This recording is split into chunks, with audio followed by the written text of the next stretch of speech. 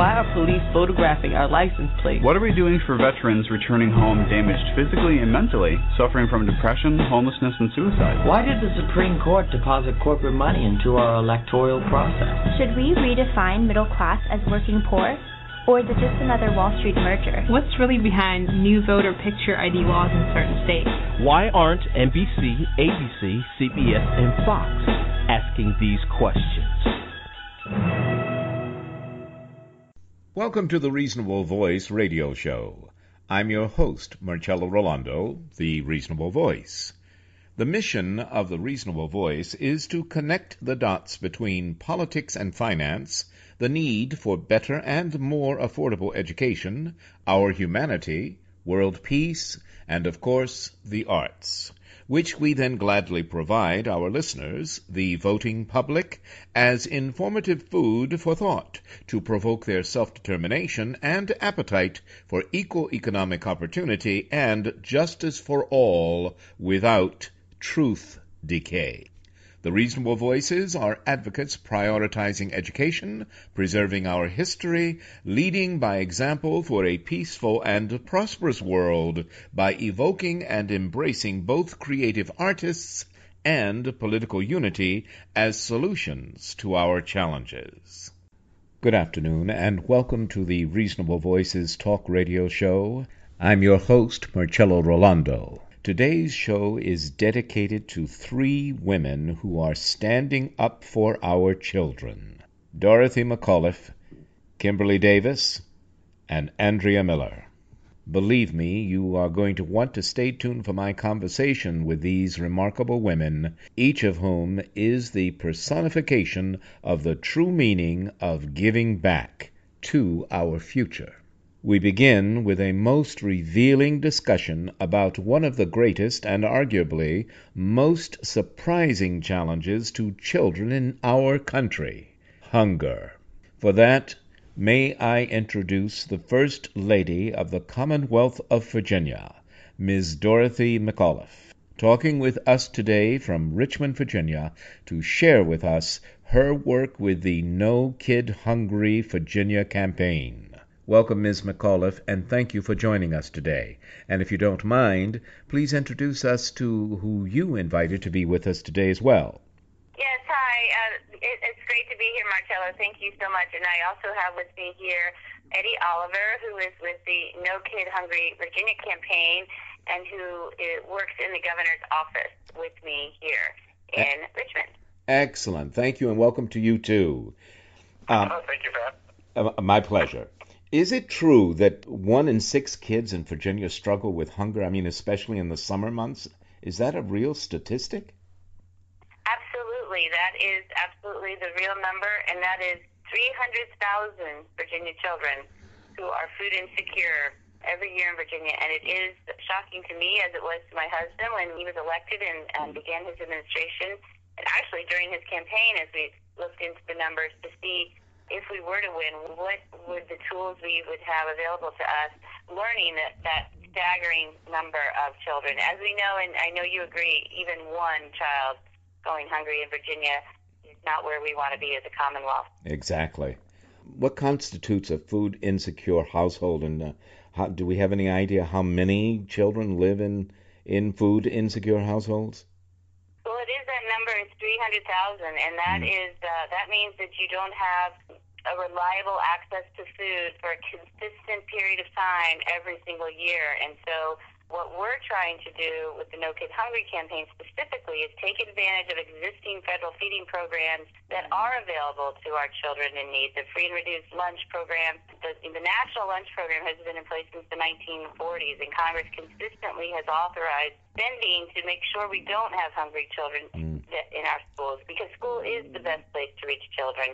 Yes. It's where we can reach most of them, and it's their best, for many, many children, for all children actually, it's their best opportunity for success and to grow and to thrive. And so we are trying to ensure that Virginia and our local schools are doing the best they can to leverage those federal feeding programs and those resources in their school districts, with the breakfast program, the lunch program, the after-school programs that are available for our students.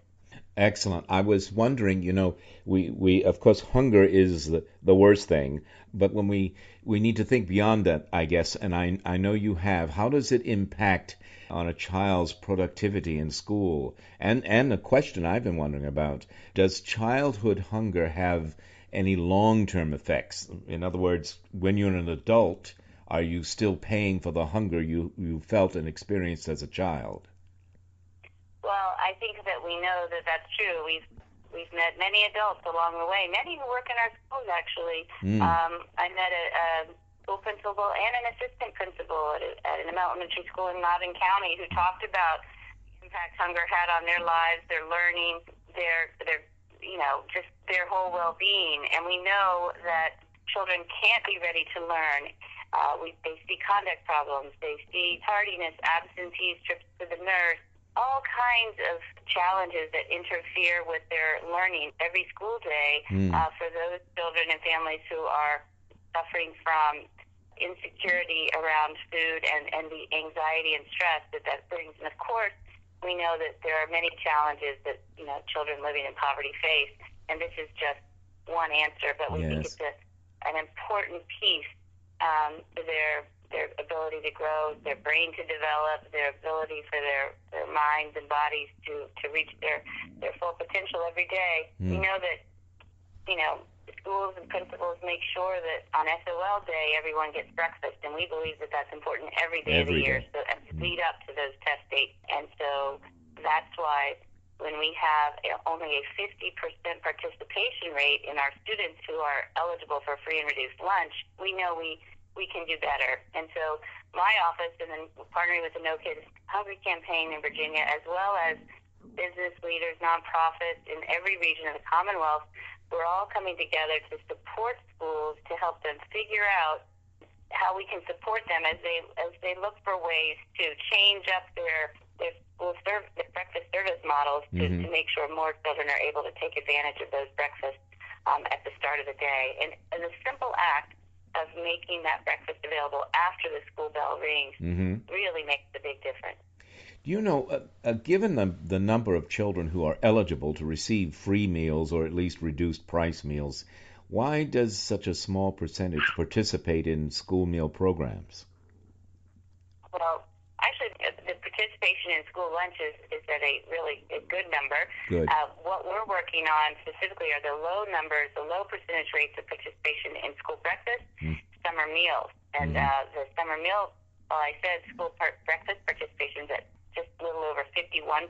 In the summertime, that participation, finding a summer meal, it's about 13% of our kids who need one are actually connecting with a summer meal. So we're working with libraries, nonprofits, as we said, in the communities, to boys and girls groups, church, faith-based groups that are helping to build access and availability for those summer meals, which is so important. If we can partner it with some academics during the summer, it's even better to reduce that academic slide that happens over the summer months that all parents know about. If you're not keeping engaged with enriching activities, then we do see the academic slide happen in the fall when they come back, and they have to kind of go back and begin again. So summer feeding and enrichment activities for those kids that live at the poverty line are really super critically important. Marcel, I think we have time for one more question. Sure. Well, then, we know that the General Assembly has passed a $500,000 budget amendment to support the Commonwealth school breakfast expansion. What motivates them? Is it a improvement in the children's scoring, test scoring, and fewer disciplinary issues? What can we show politicians in particular, and other organizations that this food program is working and is necessary? I guess that's kind of ties in with the Out-of-School Nutrition Summit you recently held. That's right. Well, thank you. That's a great question. So actually, hunger and food insecurity is a very bipartisan issue. And so when we went to the General Assembly to advocate for this additional money last year, $537,000 last year that was approved in the governor's budget, working in a bipartisan way with members of the General Assembly, we were able to connect students in 206 schools and 26 divisions with helping them switch up their breakfast service model. So I talk about this breakfast after the bell. So where breakfast becomes actually part of the school day. And yes, whether it is just the idea of children being hungry in their districts, which really speaks powerfully to all our members of the General Assembly, but also looking at the data which shows that if children start the day with breakfast, 17.5 percentage points improvements in math on standardized test scores, and it decreased absentees, decreased tardiness. As I mentioned, the conduct behaviors are improved. Teachers, will came to testify about how they immediately see the class settle down in a different sort of way in the mornings when they have breakfast time together. And the teacher knows that everyone is starting off with a full stomach and ready to concentrate and learn and do their best. So we really saw the General Assembly come together in a bipartisan way to support this amendment. And because there is such a need, we had to turn away through that. So that allowed for a grant application for our schools to switch up their breakfast model a little bit so they could do it after the school day. Excellent. And even though it's a federal reimbursement, we're talking about the business model of how do you serve breakfast in the classroom, purchasing those kiosks for a grab-and-go breakfast, those costs that make a big difference to schools but don't require a lot of money invested by the state, sure that more students are able to participate, because the food itself is fully reimbursed by the federal government, as I said earlier. But we did find such success and unfortunately had to turn away about 300 schools. And so this year, the governor is announcing today, in fact, his budget. It's a very exciting budget. First time in Virginia history that we have a $100 billion budget, complete budget. And within that budget, he has provided $1 million, so it increased by about $500,000 to this year to help improve access to school breakfast, to help schools absorb those costs that are involved in switching from before school to after the school day starts for the breakfast model, to really make it part of the educational day. And we know that it's a really important part of the day. It's as important, I do believe, as a mother of five, as books and laptops and all the other parts of supporting education, that we believe good nutrition, access to quality meals is as important part of the day to the learning that goes on. How can those listening help the No Kid Hungry Virginia campaign? Website, what do we do? Well, there is a website, and it is nokidhungry.org, Virginia. And, of course, that website, nokidhungry.org, Virginia, has a lot of facts, statistics, information about what's happening in Virginia around school participation in meals. And, of course, donations and resources are always welcome and needed, because it is like a ground campaign to be able to market where our summer meals are, to provide non-state funded grants as well to schools who have a high need, that don't have the budgets in many ways to make sure that the costs associated with some of the feeding programs are put into place. And then, of course, just talking to in your local school, parents talking to their teachers, their administrators about how effective, how many kids are participating, what is the need, and even in schools with incredible resources, there will be in Fairfax County, there are a 26% free and reduced lunch rate, and that's about over 45,000 children in Fairfax County alone. Wow! So it's a lot of children, and as we said at the beginning, every single one is very important to all of us and to our future. So please do. I hope your listeners will go to the website, learn more about No Kid Hungry and the No Kid Hungry campaign. And it is part of a national organization, Share Our Strength, which has been involved with school feeding and hunger for about 30 years. So it's a great organization, and one I'm very pleased to partner with here in Virginia. Marvelous. I wish you and the No Kid Hungry Virginia campaign all the very best, and I thank you so very much, First Lady of Virginia, Ms. Dorothy McAuliffe, for being on the show today. Thank you, Marcello. Have a wonderful holiday. You too.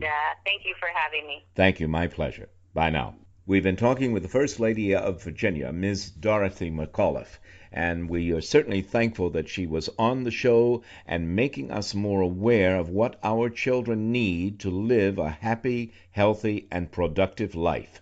Please support No Kid Hungry Virginia campaign. Thank you. Stay with us because our next guest is the founder and CEO of Virginia's Untapped Voices of Tomorrow. So don't go away. We'll be right back.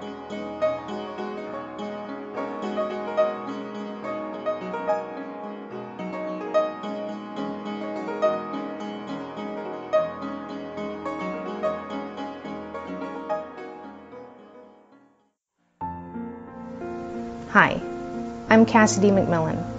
I'm the director and writer of the documentary film Bullies and Friends.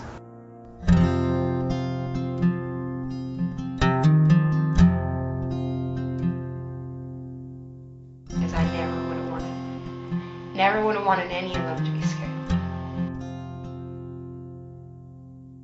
A child of 14 would take her own life because of bullying. Bullies and Friends tells the true story of a 14-year-old girl named Dawn Marie, who after being bullied and threatened with death by 3 girls at her school, hung herself in her bedroom with her dog's leash. In her suicide note, Dawn Marie named her 3 tormentors. The incident sparked a groundbreaking investigation that led to the precedent-setting court case, where for the first time in North America, teens were made to stand trial for bullying. When my sister Brenda and I first saw the documentary Bullies and Friends, we knew we wanted to get involved however we could. Bullying has become a worldwide epidemic. Thousands of children from across the globe have committed suicide due to bullying. As a nurse, I've seen bullycide have horrific effects on the family and friends. According to the Centers for Disease Control, bullying among school-aged children is a major public health problem. Over the past 10 years, the occurrence of bullying-related suicides across the globe has shown the connection between bullying and suicides. Suicide is the 3rd leading cause of death among children. Tragically, almost every other week from across the globe, another child commits suicide due to bullying. These are only several of the children who have taken their lives due to being bullied. Seth Walsh, Stephen Uri, Carlos Vigil, Rebecca Ann Sedgwick, Phoebe Prince, Carl Joseph Walker Hoover, Kelly Yeomans, Bart Pelosi, Jasmine McLean. One child is too many. We need to take action now. You can get involved by joining this film's cause of bullying and bullycide prevention. I first heard about Dawn Marie's story on the Oprah Winfrey Show. I was horrified to learn that a 14-year-old girl would feel so terrified that she felt her only escape was to take her own life. I reached out to Dawn Marie's mom, Cindy. Cindy and I both felt that telling Dawn Marie's story would help prevent another boy or girl from taking their life due to bullying. Bullies and Friends not only recounts this powerful story, but it offers solutions to bullying, to schools, parents, kids, and communities. In the film, we have interviews with the nation's top bullying experts, and an exclusive interview with the judge who presided over and handed down the precedent-setting ruling, as well as interviews with teens involved in the case, including the main teen girl brought to trial for bullying. In making Bullies and Friends, I've traveled to schools and youth organizations across North America, where I've worked with thousands of kids, hundreds of teachers, parents, educators, counselors, and other community leaders in my research on bullying and bullycides. We were really struck by how this film actually presents solutions to bullying. The film is emotional and deeply affecting. I'm hoping that Cassidy's work can save lives. Brenda and I set up a special film screening of Bullies and Friends that was just for parents, teachers, and kids so that they could all talk about the film afterwards. Bullies and Friends opened the dialogue on bullying and bullying prevention. The kids and their parents at our film festival screening really wanted to show it at their school. We can really relate to how much Cassidy has sacrificed as a filmmaker to make this project happen. This film can help so many kids, and it's already making a huge difference. At some of the screenings at schools, students have come up to us afterward and said that prior to seeing the film, they were this close to committing suicide due to bullying they were experiencing, but said that after they saw this film, they knew that someone cared, they saw the devastation their death would cause, and now said that they would seek help instead. And that, to us, has made the long journey in making this film more than worth it. We've had people say to us that they want to help prevent bullycide, but they don't know what to do. Helping this film raise money and get out into the world is how you can help. The film has been met with tremendous positive response from schools, organizations, and events throughout North America where we've screened early versions of the film. We went ahead and held preview screenings due to audience demand from schools. This film has achieved distribution with a global distribution company. The company is patiently standing by, waiting for the film, but we must meet all the funding requirements. Know that you will be involved with a film with an important cause already slated for worldwide release. This campaign's funding is needed for all the pre-distribution requirements to get this film released across the globe.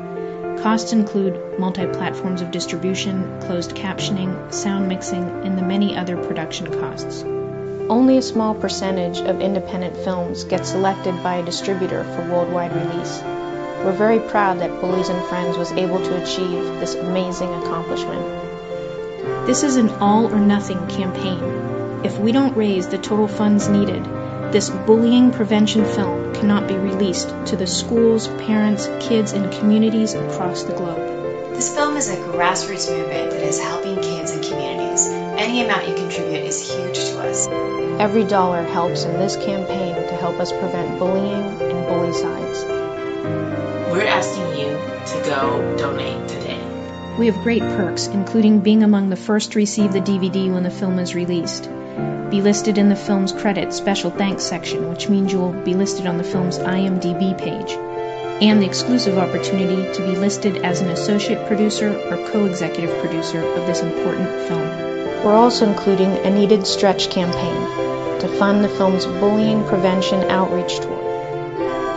We need you to share this campaign and its cause with your family, amongst your friends, and anyone you know who's been affected by bullying. Through email, through social networks. If you have any friends in the press and media, please let them know about Bullies and Friends and how helping this film get made can help kids all around the world. We thank you very much. Thank you. Welcome back to the Reasonable Voices Talk Radio Show. My second guest today is Kimberly Davis. And Kimberly Davis is the CEO and founder of Untapped Voices. Good afternoon, Kimberly. How are you? I'm good, and yourself? I am good, too. And I'm very pleased to have you join us in this second half of the segment. And I know you've written a new book, Mama's Pearl, and how that sort of plays into or is a product of, I guess it's a two-way street between Untapped Voices and Mama's Pearl. They give to each other and create each other and grow and learn from each other. But tell us what you're doing for whom you're doing it, and how Mama's Pearl and your daughter and poetry and all that fits. Okay. I started out Untapped Voices because I wanted to give back to the inner city kids. Mm-hmm. And what we do is we take and meet on Fridays for 1 hour with inner city kids that have stories that they just need an outlet. They need a way to get them told. Sometimes it's through poetry, through dance, or through writing books. And so what we do is we meet, and I bring in outside people. One of the people that I bring is my daughter. She does a lot of open mic shows, and she competes a lot with her poetry. So she comes in, and she works with some of the poets, the young poets, I'll say. They're the future, so we'll say the young poets. Okay. And then she helps them tune in their skills by, examples. She'll take them. Sometimes we can get permission from the parents to take them over to some of the open mics, and they can just watch her perform or watch her compete. And so that has really been really good for us. And then when we have the ones that's not the poets, but the ones that like to write. You know, Yes. they have stories, and so we work with them. And what we do is we help them to get their book put in writing, and we get it copyrighted, and then we show them how to get it edited and get it, book form. We walk them through this process so they can see the end result. Gotcha. When you're talking about, we can write this book, and kids, that's not enough to hold their attention. Uh-huh. You have to deal hands with them, Sure. Okay, let's just sit down and let's do an outline of what we're going to talk about. Mm-hmm. And then once we get that outline done, we start doing it. And so once they start seeing it materialize, it's just a real happy feeling for the kids, and most of all, it's a happy feeling for me because I'm able to help them. So you are, and again, if I can read into this, untapped voices. You are untapping the voices that are often not heard. You are releasing them, Right. giving them a voice. Exactly. And you do this. You do this through poetry and other writing and dance and comedy. We do a lot. And Right. and it isn't just inner city youth, but you help ex-offenders and juveniles as well. Yes. I work with ex-offenders and I work with juveniles. A lot of the ex-offenders have stories that they, want to get told, so we write books. And then some of them, we just help coaching them and showing them how to present themselves on interviews to get jobs. I do believe in second chances, and sometimes we run into people that don't believe in that because they've not had success with it because they have not been taught how to present themselves. And in particular, in the Commonwealth of Virginia, this is slightly off, but not really. Do you ever get involved in helping ex-offenders who committed nonviolent felonies? There is a process, although it is filled with hurdles, but there is a process to help them to get their voting privileges back. Is that, right. And that certainly is a way to get one's voice heard. Is that ever a possibility for Untapped Voices or for your? It is. It is, and that's the one thing that I one of the girls that I was working with, she just actually got her rights back to vote. Oh, wow. That was a process that she was doing before she met up with me. Uh-huh. And so now me and her are working together to show others how to do it. Fantastic. And it is a process because yes. you have to go through, the parole board in Richmond, Virginia, or, the Commonwealth in whatever part of Virginia you're in. Mm-hmm. But it can be done. Excellent. Tell us about your new book, Mama's Pearl. I have a new book out that's called Mama's Pearl, and actually it's going to drop on Wednesday. And that book was based on, it's about a teenager that was real good in school. She just got caught up with the wrong guy, ended up getting pregnant. Mm-hmm. The guy denied he was the father, and so she went on, she completed school, got a master's degree, got a job, secure a child. Mm-hmm. And one day she met this guy that she thought was the perfect guy, and he turned out to be the wrong guy. Mm-hmm. And so that book was wrote because I want to show that everything that looked good is not always good. Gotcha. So that's what it was based on. Well, exactly. You can't judge a book by its cover, so to speak. Forgive the pun. But you do have to look beyond, not only as individuals, but our whole society and nation, I think, needs to look beyond the superficial. We get a lot of on the surface of reporting in media, whatever, and we don't really get in depth with problem solving for all Americans. And I think Untapped Voices makes a good model for trying to reach those who are not only not reached or reached out to even, but are forgotten more often than not. So, that's the word, forgotten. What inspired you to launch Untapped Voices?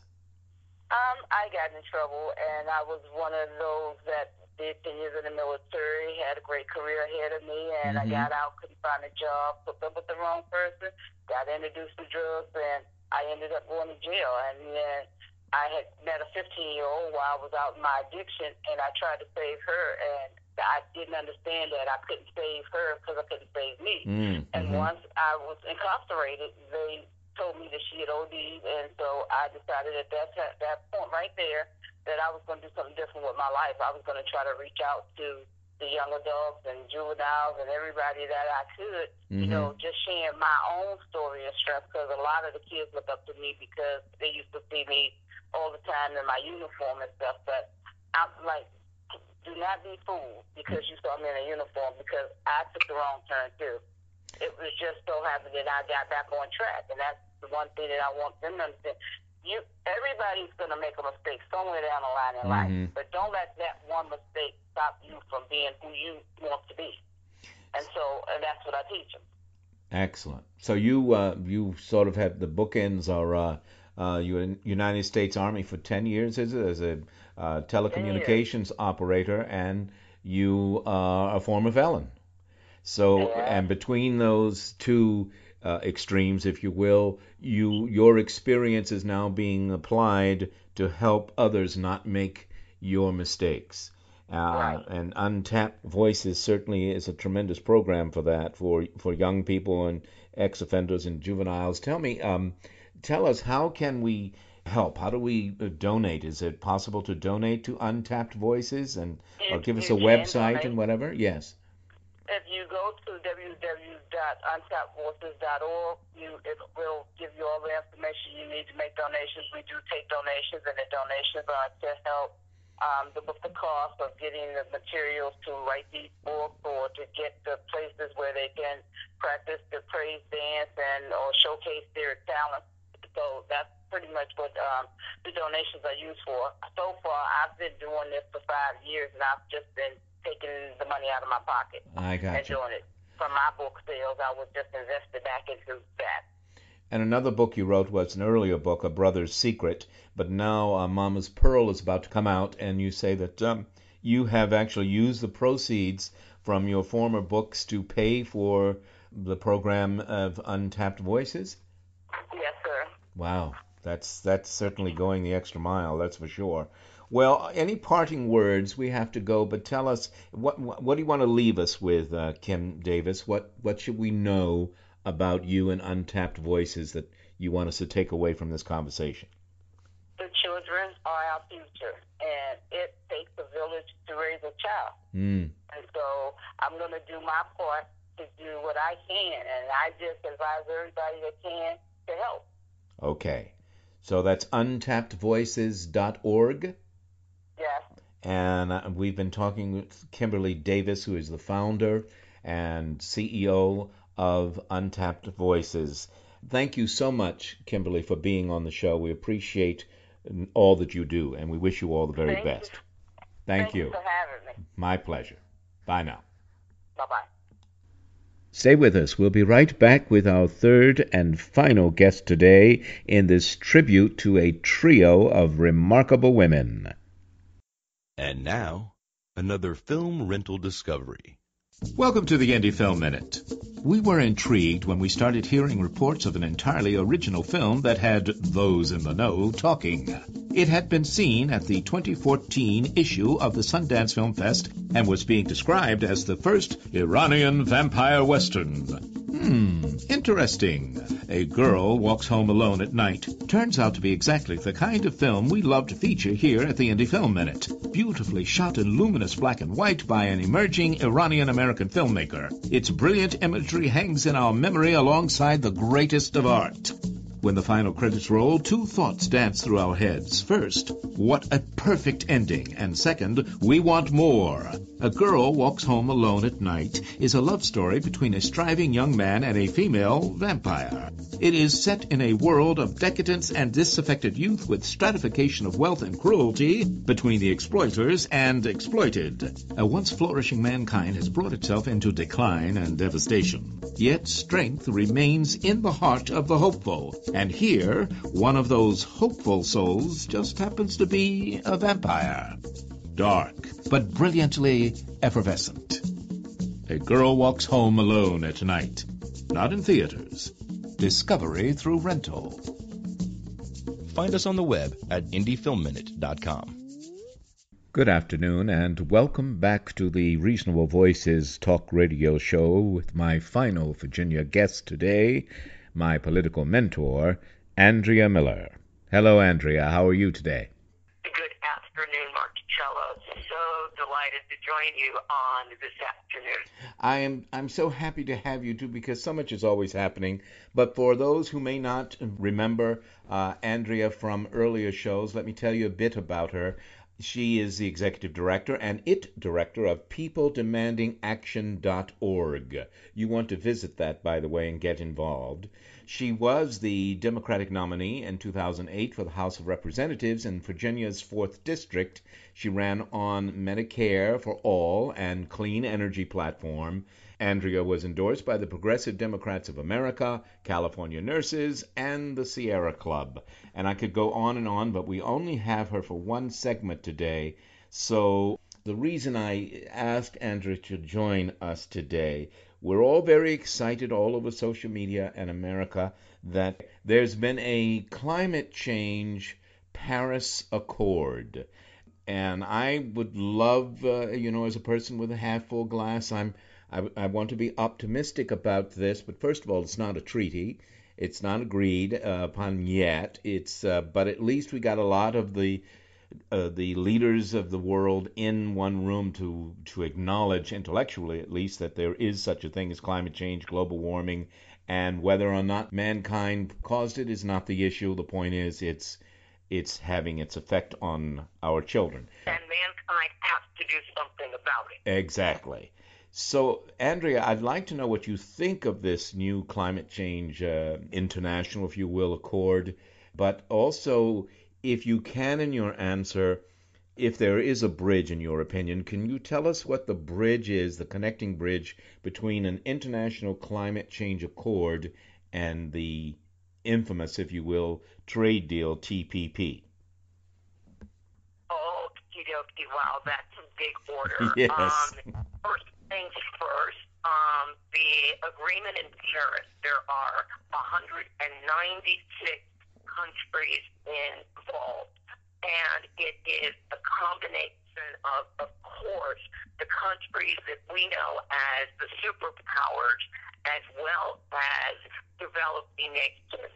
And what was good about this particular agreement is many of our developing nations are what I would call water or island nations, meaning half to maybe more than half of their land mass is surrounded by either an ocean or a sea. So as the global ice caps or the Arctic ice caps melt and sea levels rise, these nations are exceedingly vulnerable to sea rise. And they could be facing near, if not total, extinction. So their requirement was very, very, very aggressive.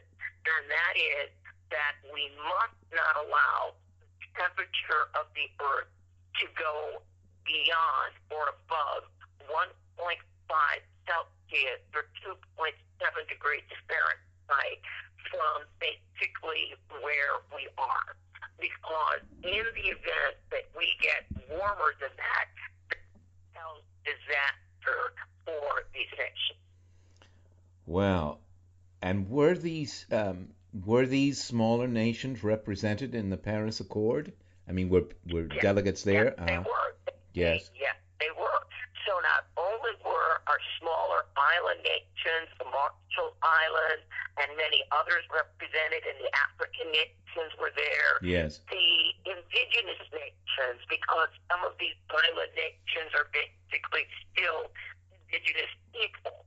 And so the Indigenous Environmental Network, which is mainly U.S.-based, they were also an parent. So you had really an historic gathering of people in parents. It wasn't just our typical, only the superpowered children. And that's what I thought you said, but I wanted to clarify. I thought it was quite and international. I think perhaps as a first step, the greatest thing about it is that so many different nations and peoples and cultures were represented.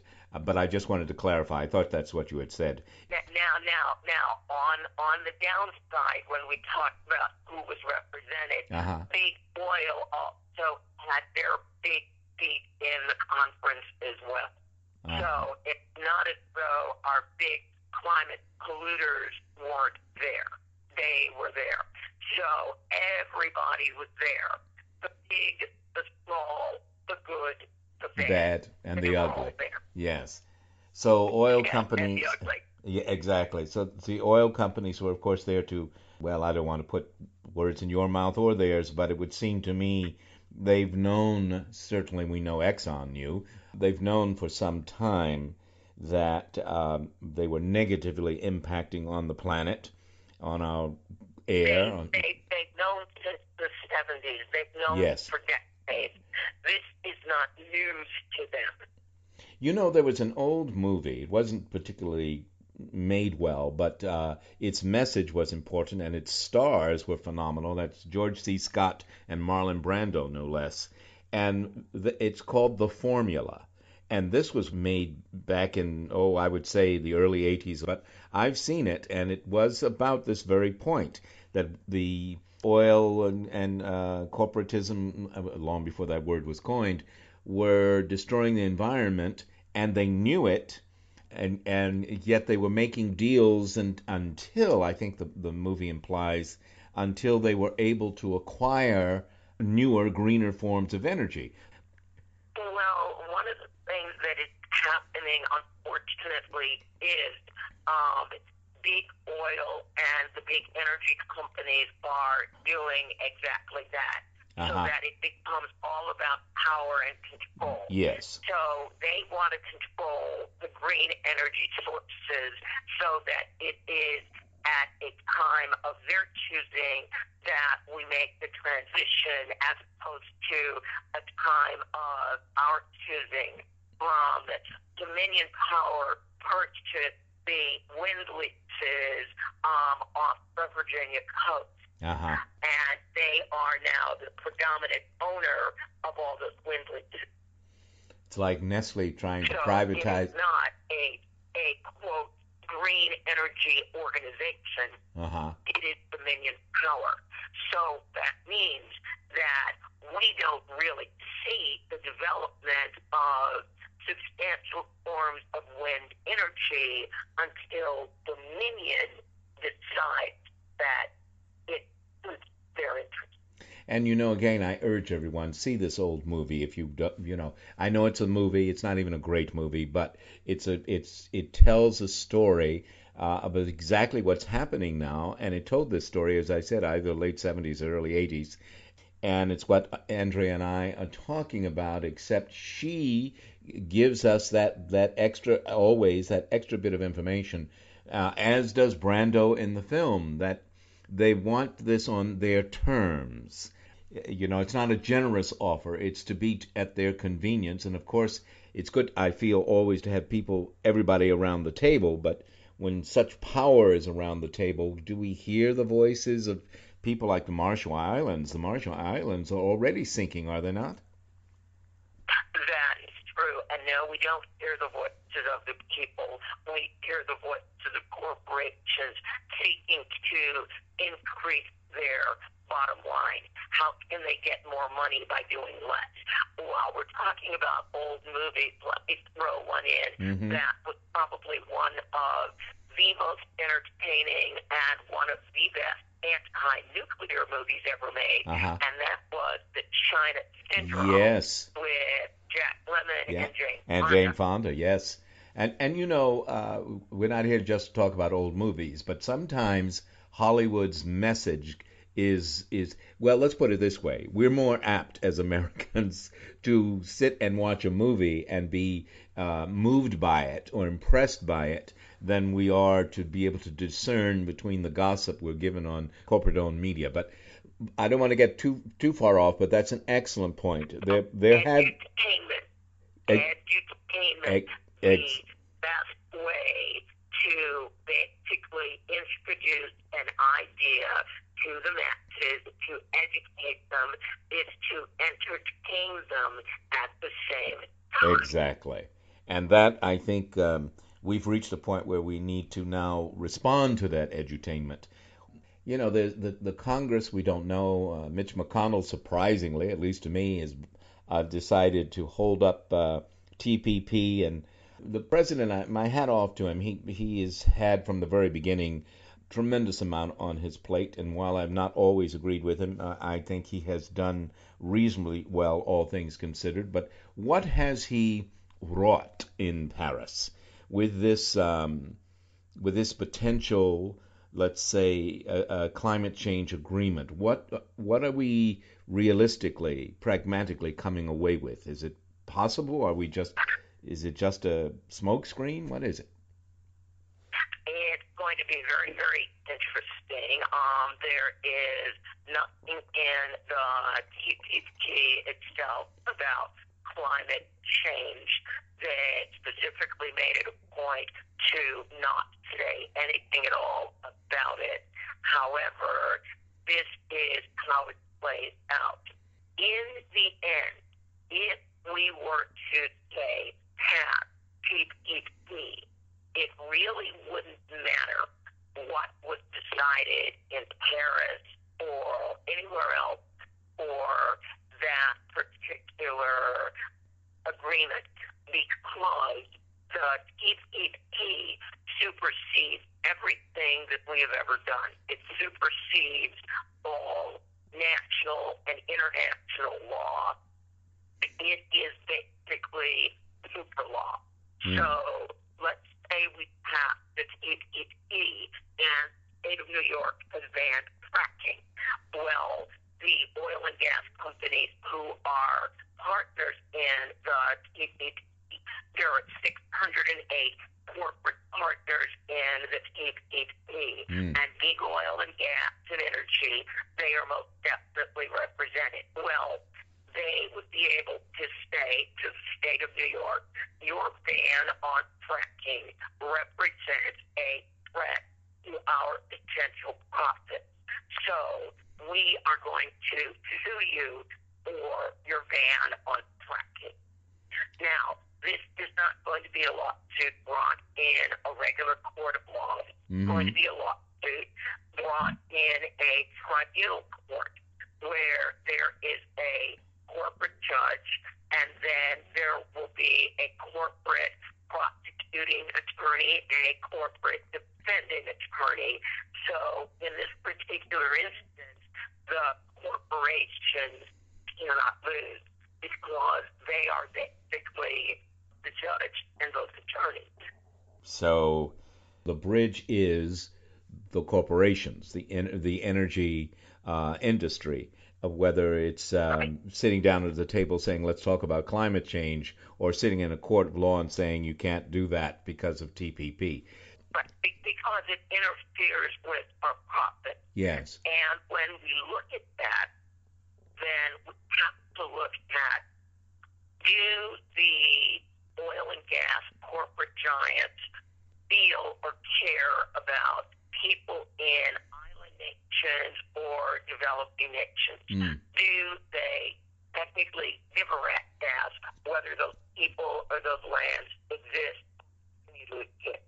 There's no fossil fuels on them. I'm going to assume these are not huge mega fires, so why would they be concerned? Obviously, they're concerned for it is the right thing and the humane and human thing to do.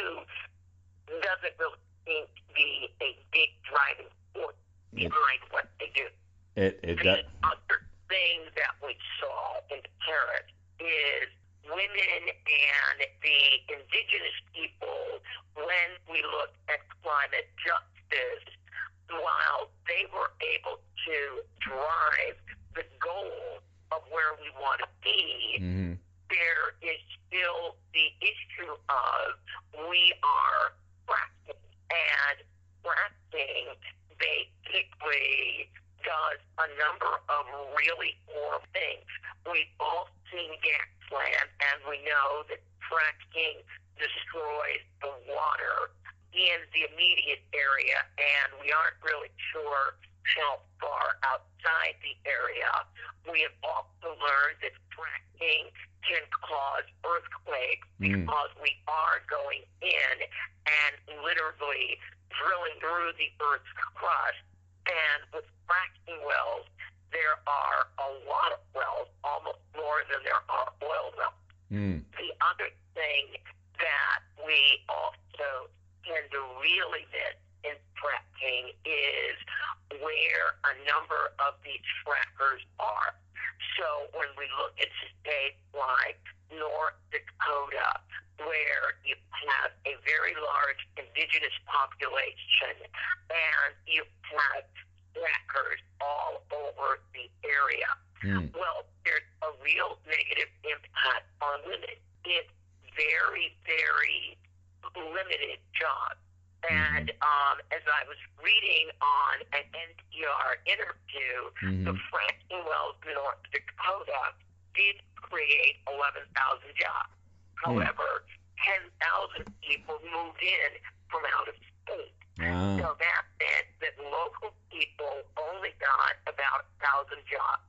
Now, imagine 11,000 men, basically, living in a relatively small area where these fracking wells are. The women, since there is no work for them, are now being subject to rape. They are involving themselves in prostitution in order to survive. It has created a major local problem. So women are being exploited. Women are being killed. This is, And this is what this environment brings with it. How do we... I mean, it's almost like the Wild West. I was going to say that, and also, again, I guess we seem to be slipping into movies today. I don't remember the title of the movie, but the kinds of things, it was about what happened to women who had to work in Mexico and how and being caught out and actually murdered in rural areas and nobody ever hearing from them again. We just seemed we seem to have, and I try to have a positive show, but reality is reality. We seem to have a corporate-driven, top-to-bottom society now that really is, one way I can explain it, and this has just been my conjecture, when people say, why would anybody want the Arctic to melt? And I used to always say, well, because it's easier to drill through water than ice. Is that sort of the mentality here to make it, I think you even said, to make it easier to make more money doing less? Is that what's driving? And that's a very interesting thought. I had never really considered that before, but that there could be a lot to that, because we do know that under Arctic ice there is oil. Yes. And if the ice were not there, that would make life, in terms of going after these fossil fuels, that much simpler, even though the whole notion of continuing to utilize fossil fuels at the rate that we are is consistently and continually contributing to the warming of the planet, which is contributing to all of our destruction, including the people who own these oil and gas companies. Exactly. One would think they would be smart enough to want to save their own lives, but apparently their greed knows no better. I hear what you're saying, and I often say, I think they plan on privatizing, as they have already to some extent, space travel, and they're going to figure out how to live on Mars. But they're just, it's just astounding to me what's behind it. If you gather all of this wealth and these mansions and bonuses, if you can't breathe the air, you can't come out, you live in a bubble. And waters, we know about Nestle trying to privatized water and food deserts already in the inner cities in particular. Which, we don't have time, but we're going to take the time. Andrea, if you have a couple of more moments, I'd just like you to explain to people as briefly as you can, but take your time. Climate justice, you've mentioned that earlier, and the injustice of climate change falls on where plants are built and how they affect local economies. Now, I know you spoke of that for North Dakota, but give us some other examples of how climate change brings with it climate injustice.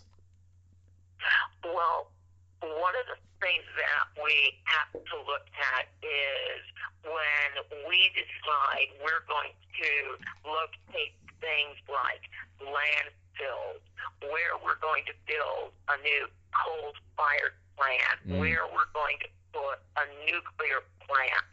There are certain places where we know they're not even going to consider putting those particular items. Yes. We know that they are never going to consider building a landfill in a wealthy area. And immediately people would say, well, the land is too expensive, the land is too valuable.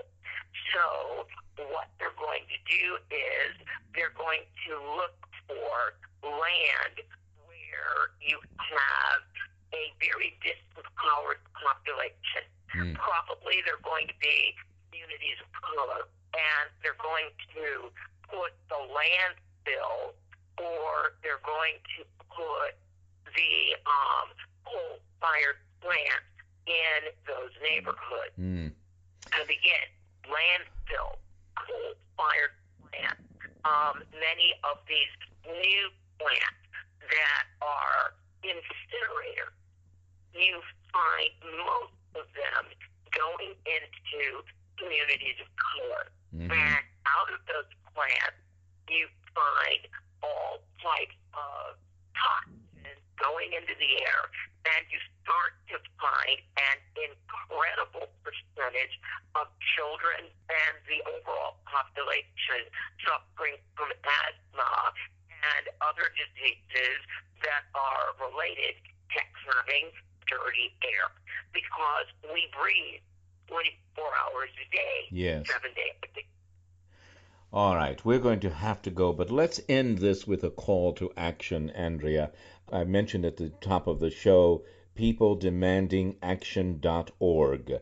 Tell us about that. How can we, what do we do when we go online and find it? Is there a way to be, how do we become more involved?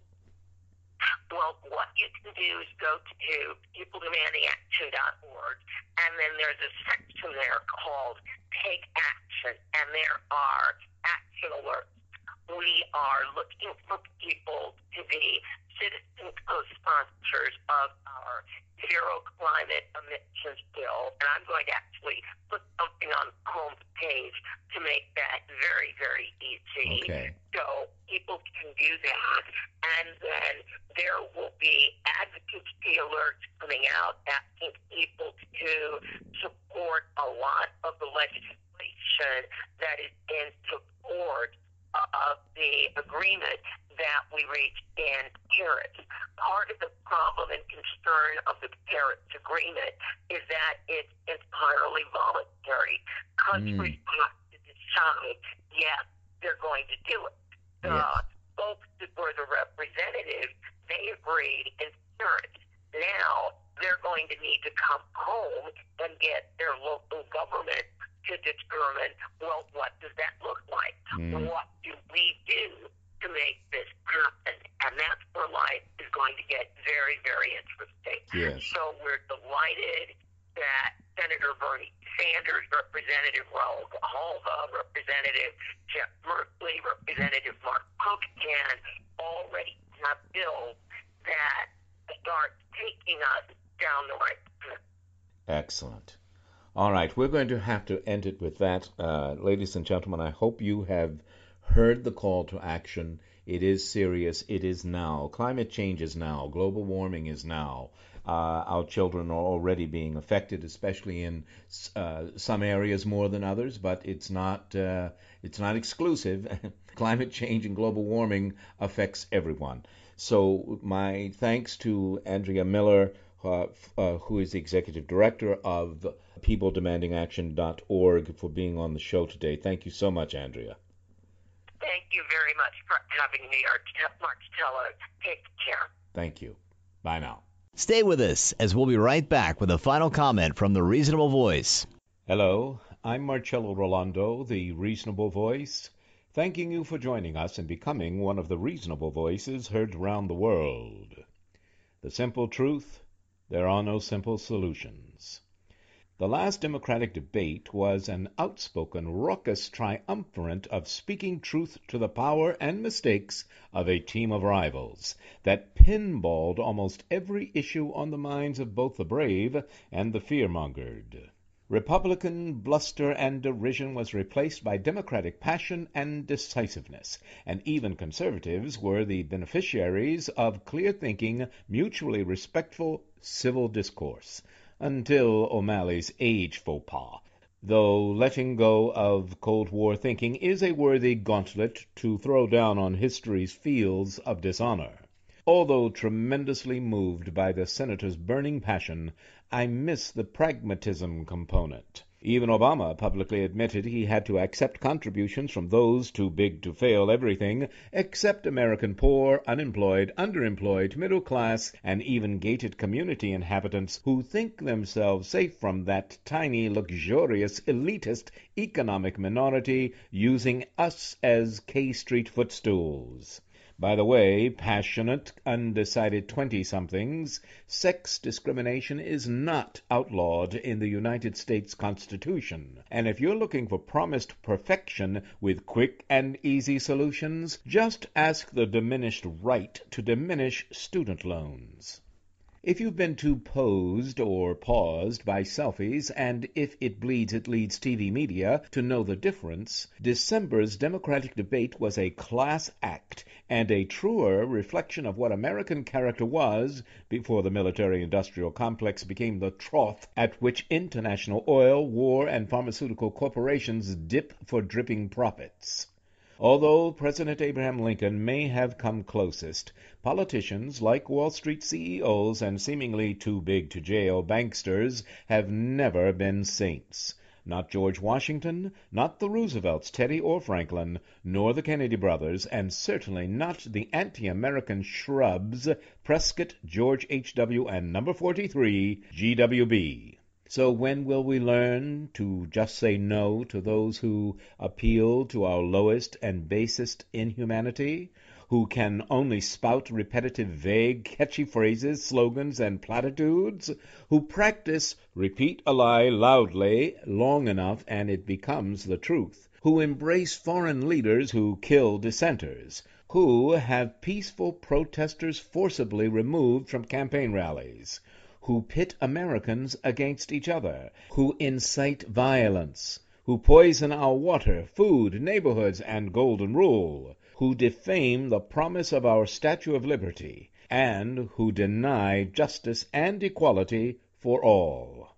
Listen, trickle-down Reagan was no more saint than Obama, the second coming. So let's stop expecting angels in the White House and start replacing the demons in the Supreme Court, Congress, and GOP-held state legislatures. We recapture our national character by emulating heroic behavior of first responders, goodwill, employment agencies, social workers, counselors for bully targets, and the families victimized by domestic violence, rape, and mass murder.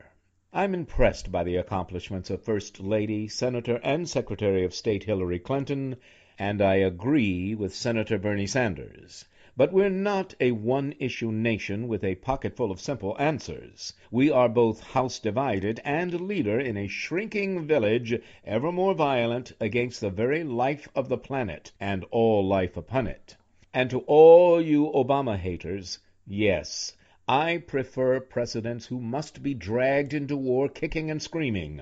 The constitutional lawyer cool is a plus. And I'm happy that bigotry and corporatism have wasted billions of dollars fighting an idea of hope that few can courageously embrace in time of peril. Anyone can believe when times are without challenge. But America's true courage and character were exemplified by Charleston families and friends left behind by American gun violence. Yet, while President Obama pinpricks ISIS to increasing effect, we're risking becoming world police, forever printed with good kill and imperialism.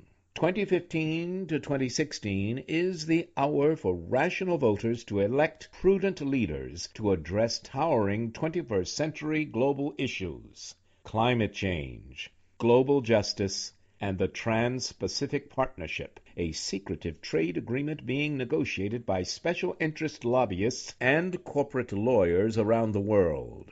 For unions, it's like a global Scott Walker cokehead Christmas wish list come true. For America, perhaps the final nail in the coffin of our often touted exceptionalism. Both climate change and TPP are World War III, the former declared by 99% overconsumerism, and the latter the yellow brick road gold-plated by the secret tribunals of multinational corporations, American in name only. In 2016, we have the freedom to recapture our essence, or in fear and denial, continue to look the other way. Join us. Become one of the reasonable voices heard round the world. Thank you. And let us make it a happy new year together. Thank you for continuing to listen to, support, and share the Reasonable Voice Blog Talk Radio with family and friends, especially online. We enjoy hearing from you, and in response, yes, we are now accepting new company and business advertisers and welcoming organizations seeking to be one of our sponsors. So please do continue to email us at thereasonablevoice@gmail.com. However, if you prefer to simply make a donation, your donations are greatly appreciated and can be made through PayPal by clicking on the donate button found at the top of the homepage of thereasonablevoice.com website. Thank you for joining us today to make every day as reasonable as possible. We hope you will download and share our downloadable podcasts. I'm Marcello Rolando, the Reasonable Voice, hoping you will become one of the reasonable voices heard round the world.